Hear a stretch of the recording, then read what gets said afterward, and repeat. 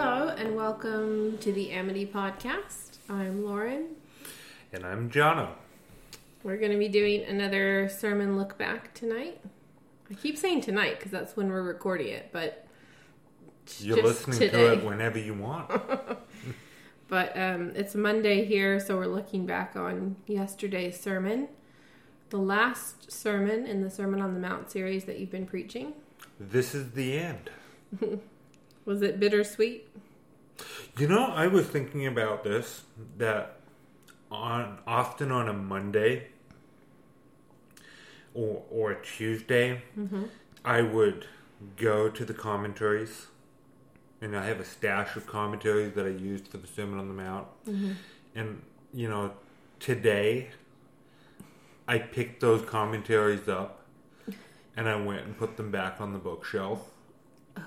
And I felt so like these have been my companions for a long time, and I You'll put them never back. read them again. Maybe not. And I was just like, it's a weird sense of sadness and closure, you know. And I think what that means is that it's God's will for someone to buy me Logos Bible software, and So I'll you never have to put my books away again.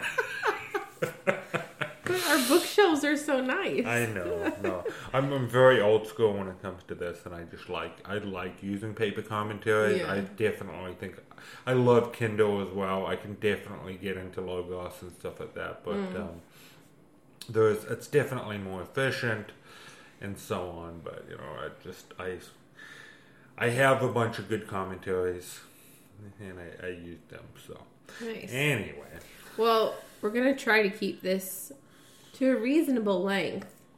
But like you say every week right before Sunday, there's no reason why the sermon has to go long. I feel like that's what we say each time we're doing the podcast episode. There's no reason why this episode has to go long. oh goodness. But we are the reason. You are the reason. I'm a problem, yeah. I'm busy working on for a 5 p.m. service and trying to keep things a little bit shorter than usual, and it's fascinating to me. Like, I cannot prepare a regular length message and cut it down very far at all. In order to preach something like 25-30 minutes, I really have to almost start with Like a mini sermon. yeah, and like then a little wedding message, and then bulk and double it. Like, that's how I have to do it. That's Anyway, funny. you want to go ahead? So it was the end of the Sermon on the Mount, Yeah. and yeah, So the end of Matthew 7? 24 to 29. Yep. I'll just read that. Everyone then who hears these words of mine and does them will be like a wise man who built his house on the rock. And the rain fell and the floods came, and the winds blew and beat on that house, but it did not fall, because it had been founded on the rock. And everyone who hears these words of mine and does not do them will be like a foolish man who built his house on the sand. And the rain fell and the floods came, and the winds blew and beat against that house, and it fell, and great was the fall of it.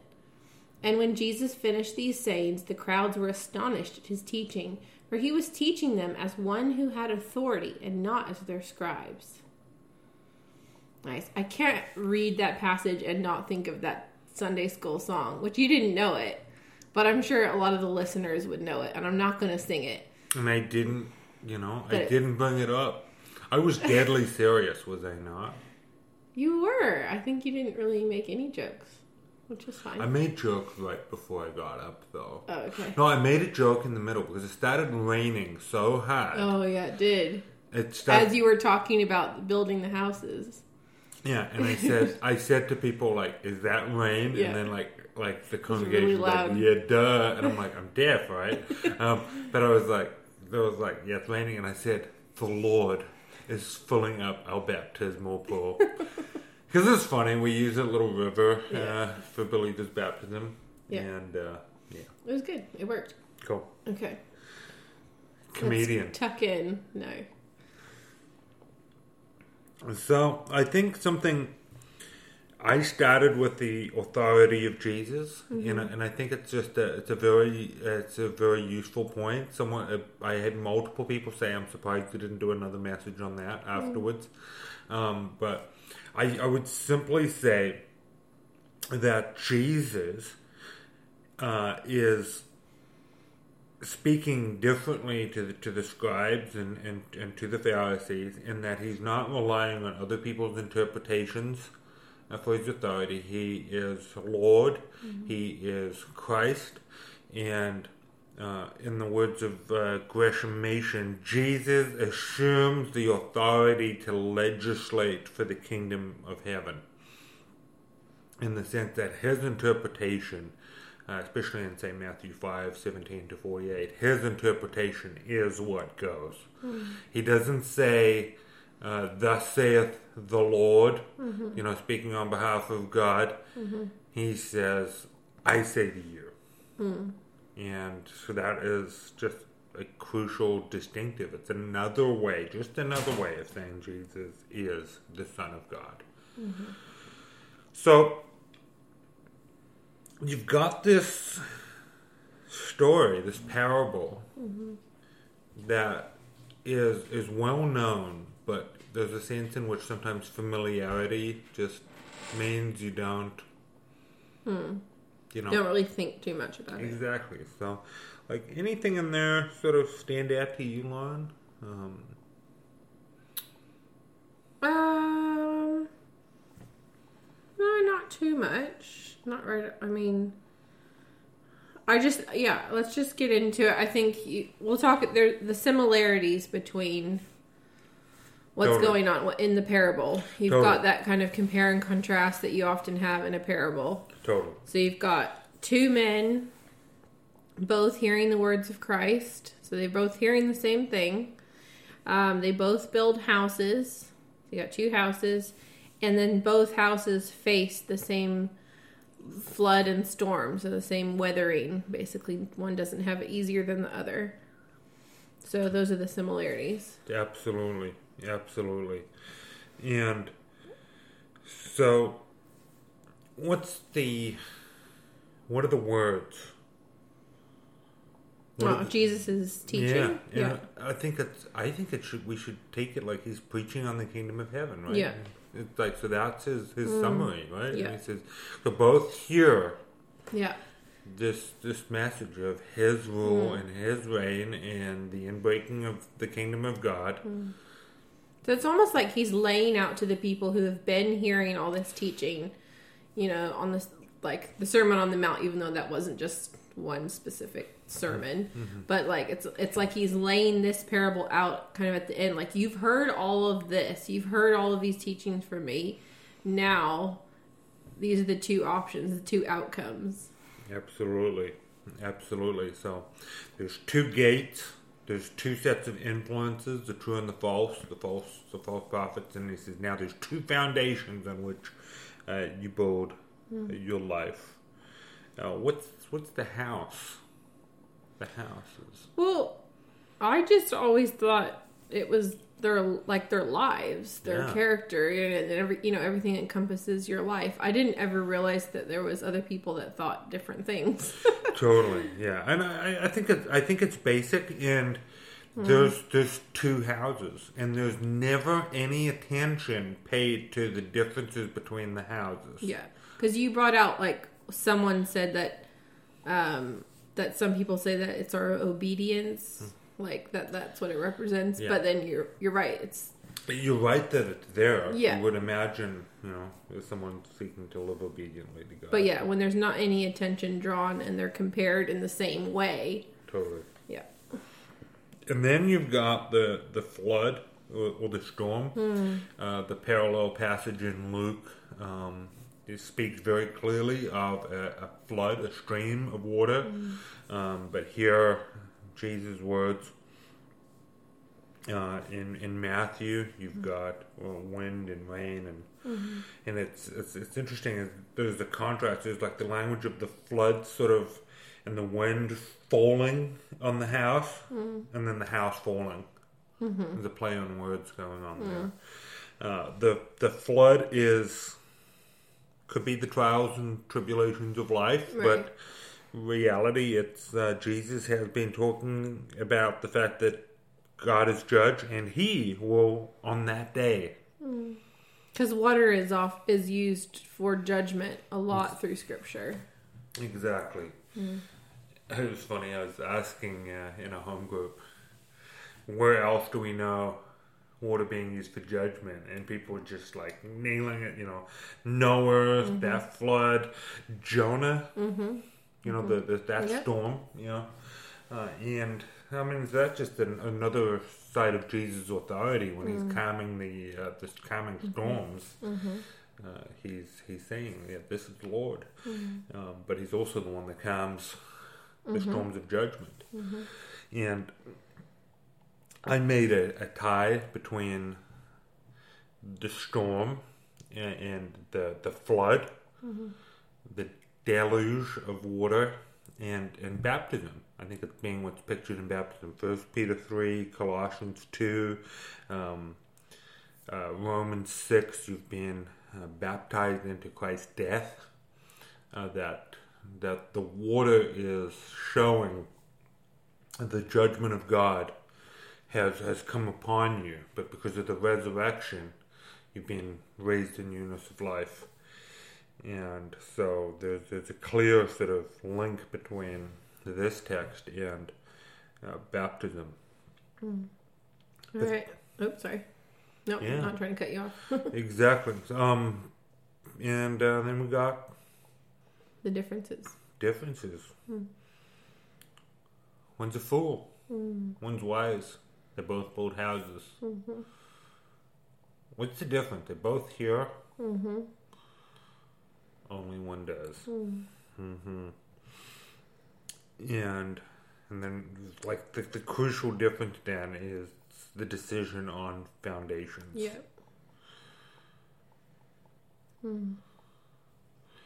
And so Jesus is saying, hear my words, build upon them. It was very interesting looking at commentaries. Christ is not the rock, his teaching is.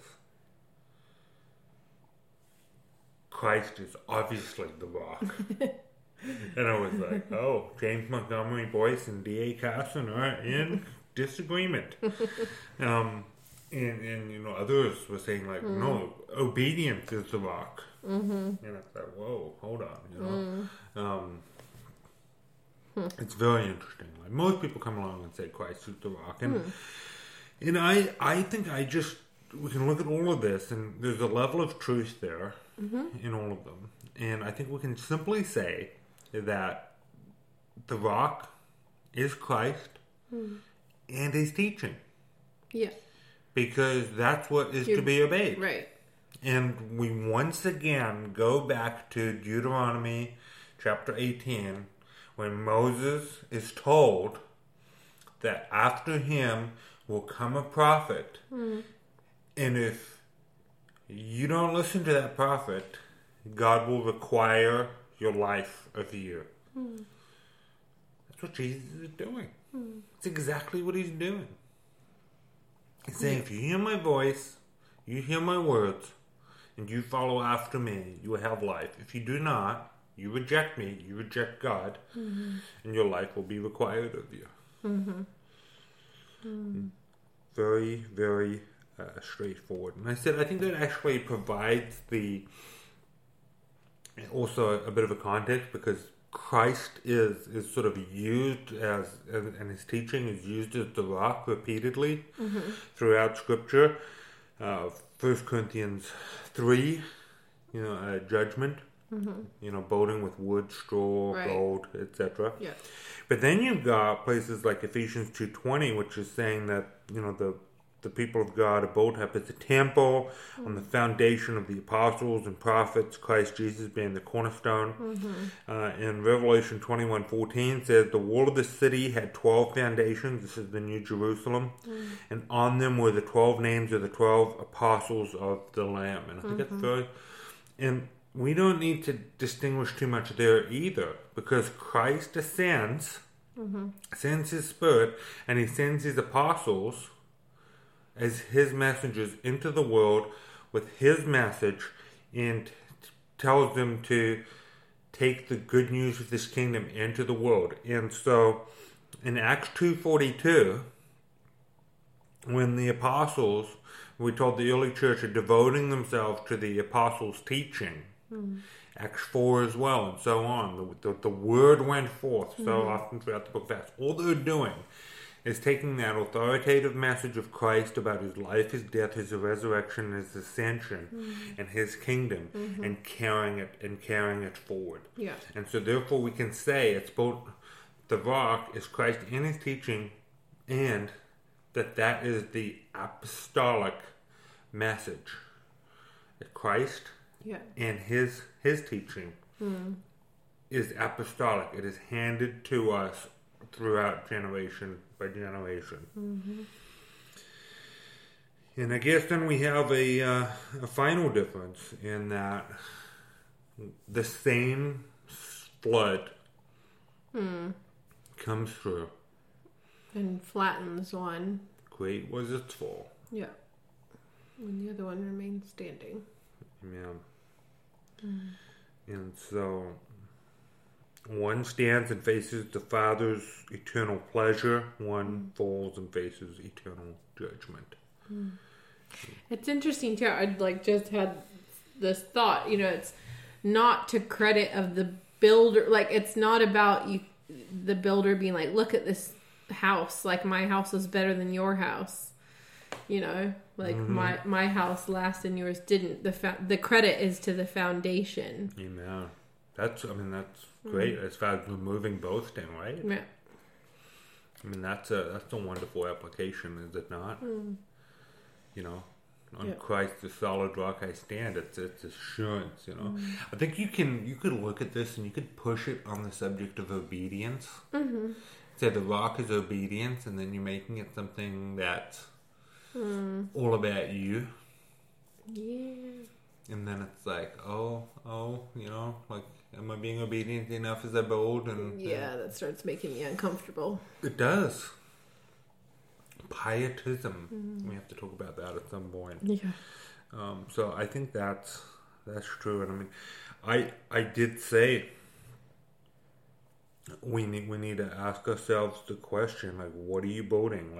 If you're not a believer in Christ, if you're not trusting in him, you're not seeking to obey him as Lord of your life, you're not voting on the rock, then every second of every day apart from Christ, you're voting a structure of your life that will fall over in judgment.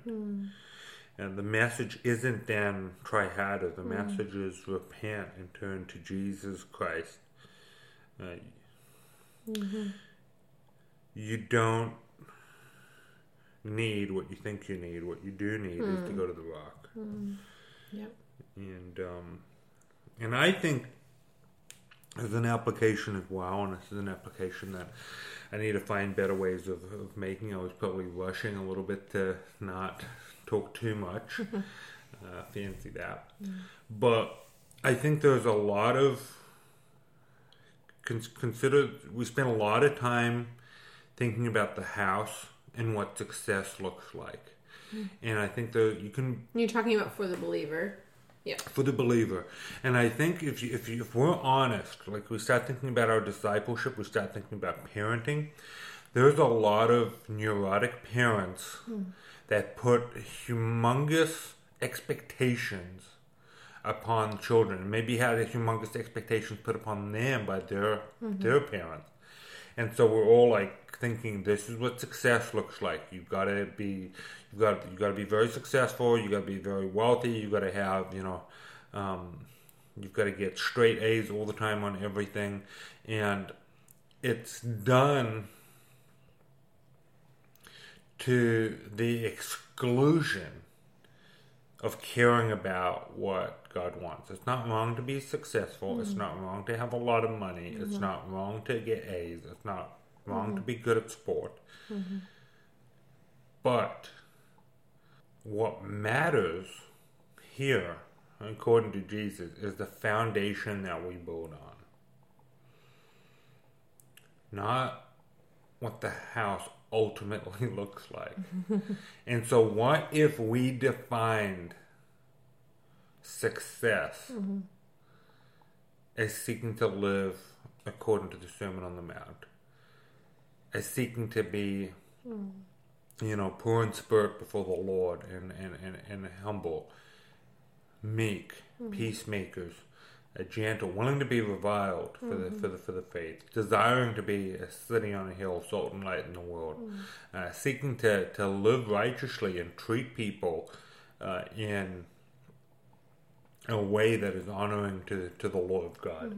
That we saw success as being set free from hypocrisy in how we live, because we're so grateful for the Father's care and love upon us that we don't feel like we have to pretend, and because that's what you do. Like when you're so focused on external forms of success, you just look at me.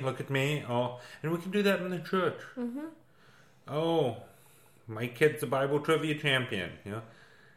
I probably was the Bible trivia champion when I was 10. I was just a silly little Pharisee. You know this, right?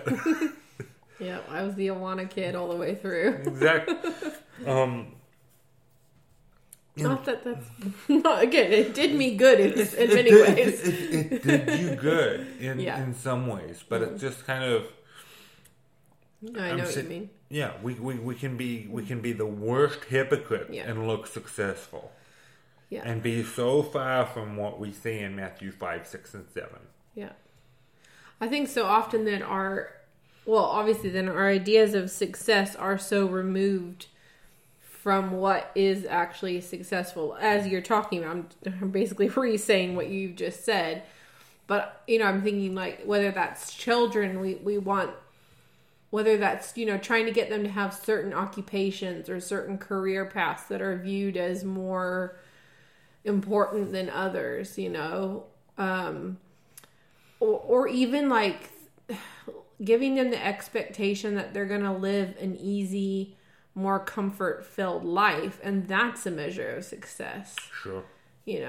Without hardship or without illness or without struggle or without, whatever hardship. Like that's a very unhelpful. Absolutely. Outlook and an unhelpful burden to put on our kids. Totally. I have to think about this as a pastor. Yeah. What does success look like?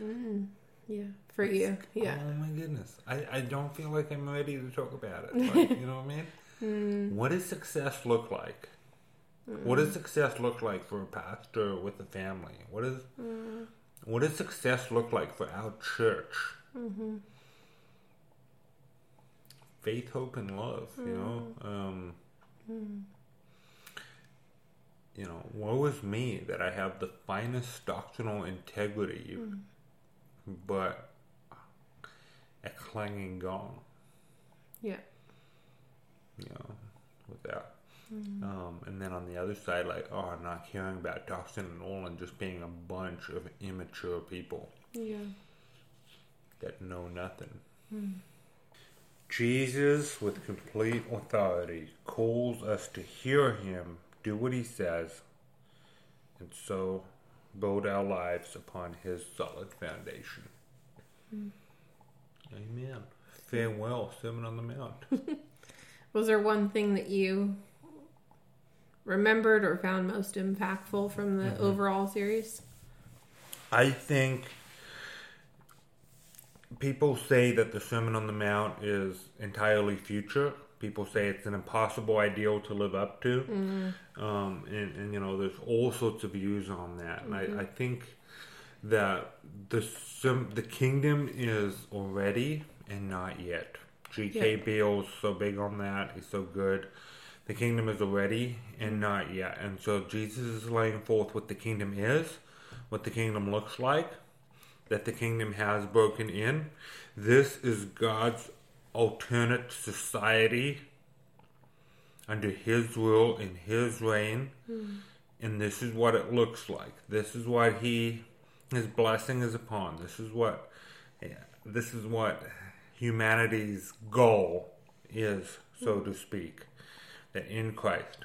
And so He will bring this to a close. And I think that when we understand that, it helps solve so many theological questions, antinomianism and licentiousness and stuff like that. It's like, no, you're being saved. I was reading with someone this morning, Titus 2, that God, in Jesus Christ, is purifying for Himself a people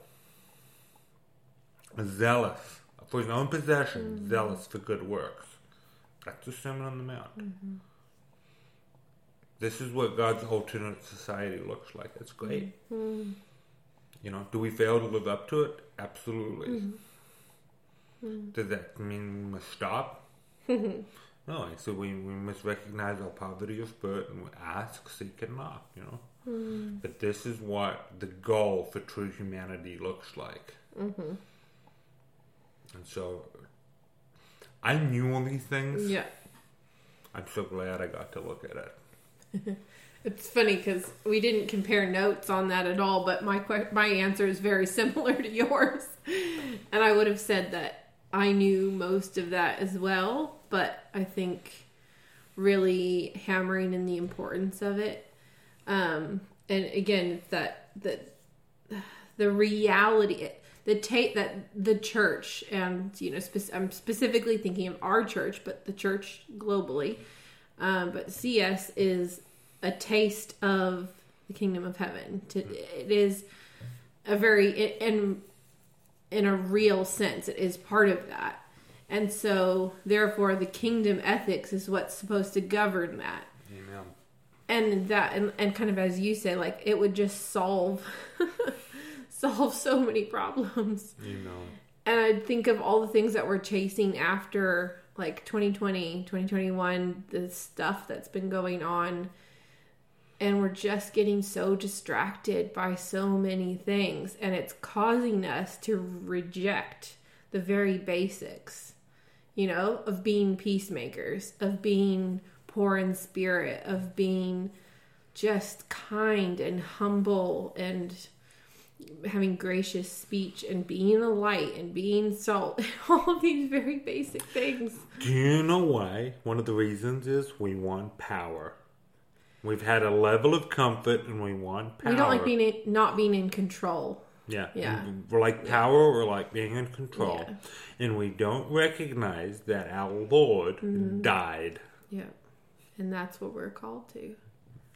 And I'm saying this not because I'm like, I've got it together and I'm living this way. I'm saying because I've been so convicted over this. And recognize my own need to constantly be reframing my thinking this way and praying that the Lord would be changing my heart and growing me in these many areas. I was listening to the Kaisis, I don't even know how to pronounce it properly, but the new podcast that Todd Bordeaux and his intern, I just blanked on his name. Todd Bordeaux and his intern have started a new podcast, and it's all about the kingdom and many different jumping off platforms from there. But they made the point today in the podcast I was listening to that, like, this is going against, like, the zealots of the day. When Jesus was teaching, you had the zealots who were so fired up against Rome and the oppression they felt and the lack of religious freedom and the fact that Rome was coming in and, treating them poorly, and the racial element and the religious element and all of that kind of stuff. And what was their answer? They wanted to overthrow the king. They wanted to overthrow the government. They wanted what they thought a more righteous government, And Jesus is saying, that's not the answer. I'm your king. I am the answer, but it's going to look completely different than what you think it is. Amen. And we have to tell ourselves that today. We may not like our government. We may not like what they're doing, and we may face that religious oppression, whatever that might look like. That's what we're to expect. And it's our answer is not, let's overthrow this and set up our little Christian government here. Do you know that when it comes to eschatology, premillennialists are often called pessimistic because they think everything's going to get bad and then Christ's going to come? Right. And postmillennialists are often called optimistic because they think things are going to get better and that there's going to be good governance and so forth, and that there's going to be a golden age with various forms of postmillennialism. And amillennialism is often called by postmillennialists the nothing eschatology because it doesn't believe anything. Let me just say this as a very committed amillennialist. The ultimate optimistic eschatology is the one that says Jesus is King and Lord now. Amen.